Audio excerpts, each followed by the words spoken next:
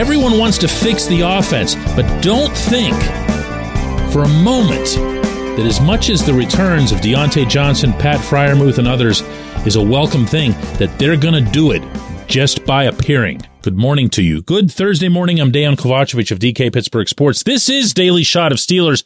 It comes your way bright and early every weekday. If you're into hockey and or baseball, I also offer daily shots of Penguins and Pirates in the same place that you found this.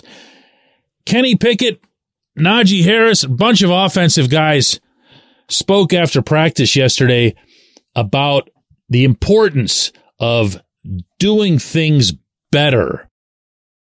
Now, that can mean the obvious execution, but they also talked openly, candidly, about doing things better from a schematic standpoint, about looking at plays that they've run that have worked, looking at plays that they've run that haven't worked, looking at things within plays that could be adjusted this way or that way. Pickett said that he and Matt Canada at one point over the bye week went through every single pass play the Steelers have run this year, every single one of them. Najee and Mason Cole said that they hung around a little bit during the bye week to do their own intensive film study with offensive coaches to find out what's working, what isn't. That's great. That's all beautiful. Guess what else it is? Necessary. Remember, around this time a year ago, coming out of the bye week, and it was a lot of the same players, but mostly Najee, talking about how things really needed to change, including the X's and O's. His focus at the time was on the running game, and the Steelers, coincidentally or not, and I believe that it was not a coincidence, emerged from that by one of the better running teams in the National Football League, averaging 146.4 yards per game while finishing up 7-2. I don't care who they were facing. I don't care whether or not the other team had its starting quarterback. I hear that one a lot as it relates to how the Steelers were able to pull off that 7-2 run. They still had to run. The Steelers did. For 146.4 yards per game over a 9-game span. They were one of the league's best running attacks over those 9 games. I'm going to say this one more time. I don't care who they were facing, okay? Because they did it to everybody. So you can look at this current situation as either some intended sequel on the part of the players. You can have fun with it and look at it as some sort of a joyful mutiny, an uprising against the offensive coordinator while everyone is wearing a smile on their faces and saying, "Hey, Matt, we're just here to help you. Don't mind us. We'll just sit in the back and do our own thing, and we'll let you know how it goes."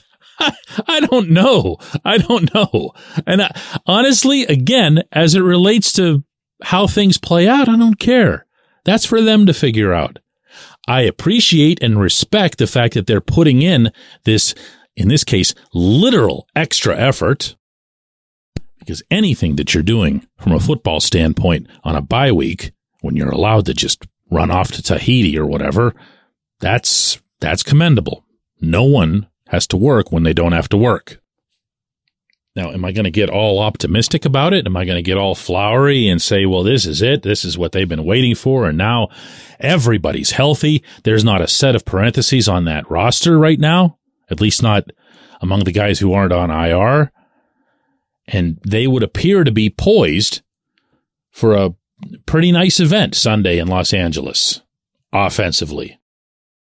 And I would love nothing more than to share with you some optimism of my own on that front. I do think they'll be better.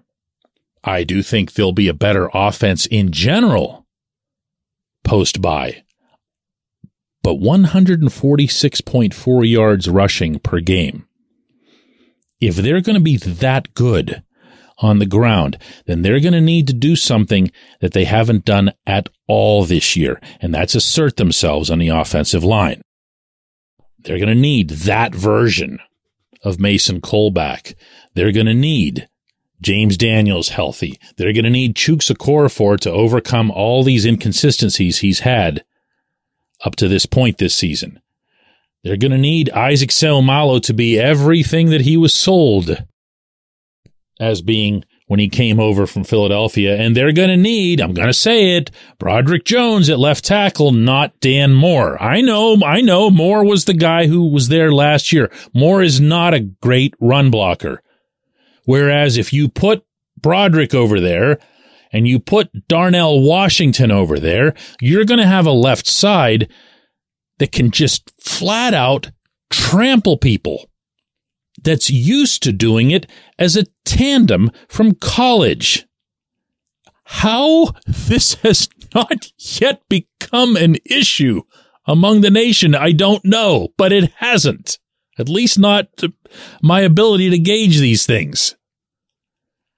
If that's the only thing that you did, if that's the only significant switch that you made heading into this game against the Rams, I'd feel so much better about the offense because you'd be putting something on the field that the other team can't stop. I'm going to repeat that for emphasis. Can't stop. Remember Jerome Bettis?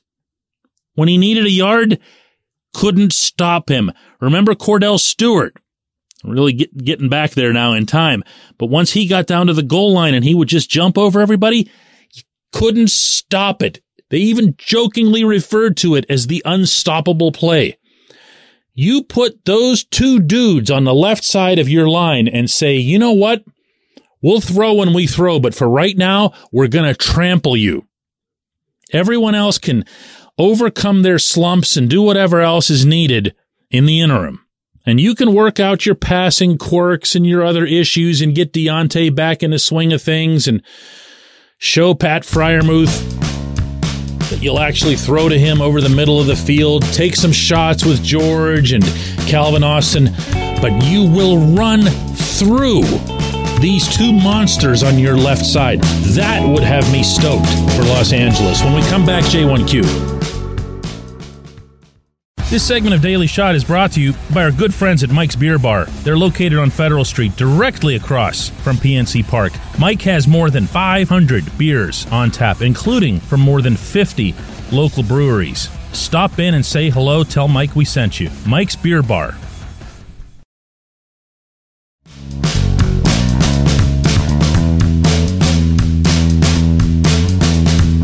Today's J1Q comes from Trent, who says, I'm starting to wonder, DK, if Mike Tomlin values versatility so much that he'll often play guys out of position as a priority. Look how many guys have left and found success.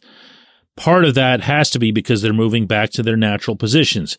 Kendrick Green at left guard, Kevin Dotson at right guard. You know, Trent, I'm not buying this. I'm sorry. I believe in Dotson and his future in the league so long as he can eventually solidify his pass protection and be consistent with making the right reads and feeding off of his teammates to his left and right. I have no such feel, none whatsoever, for Green.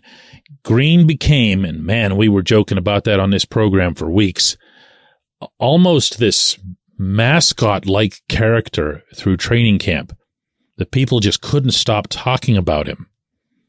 The fullback nonsense came into play, and then it was like, whoa, we've got William the Refrigerator Perry in the backfield or something.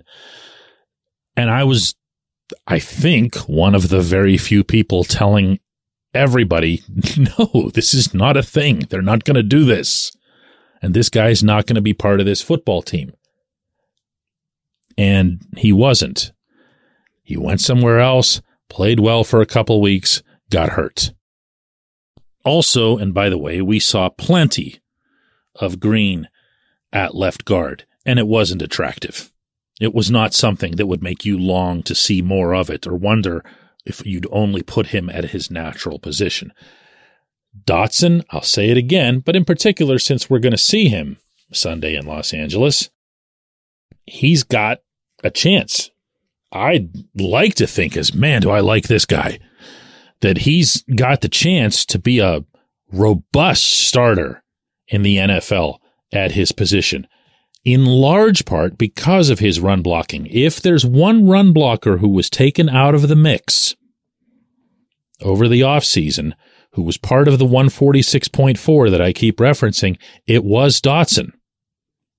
Dotson, you might have noticed from reading coverage about the Steelers, hopefully you're doing that on our site at DK Pittsburgh Sports, is more than a little bit outspoken on everything. Just a really blunt, transparent guy.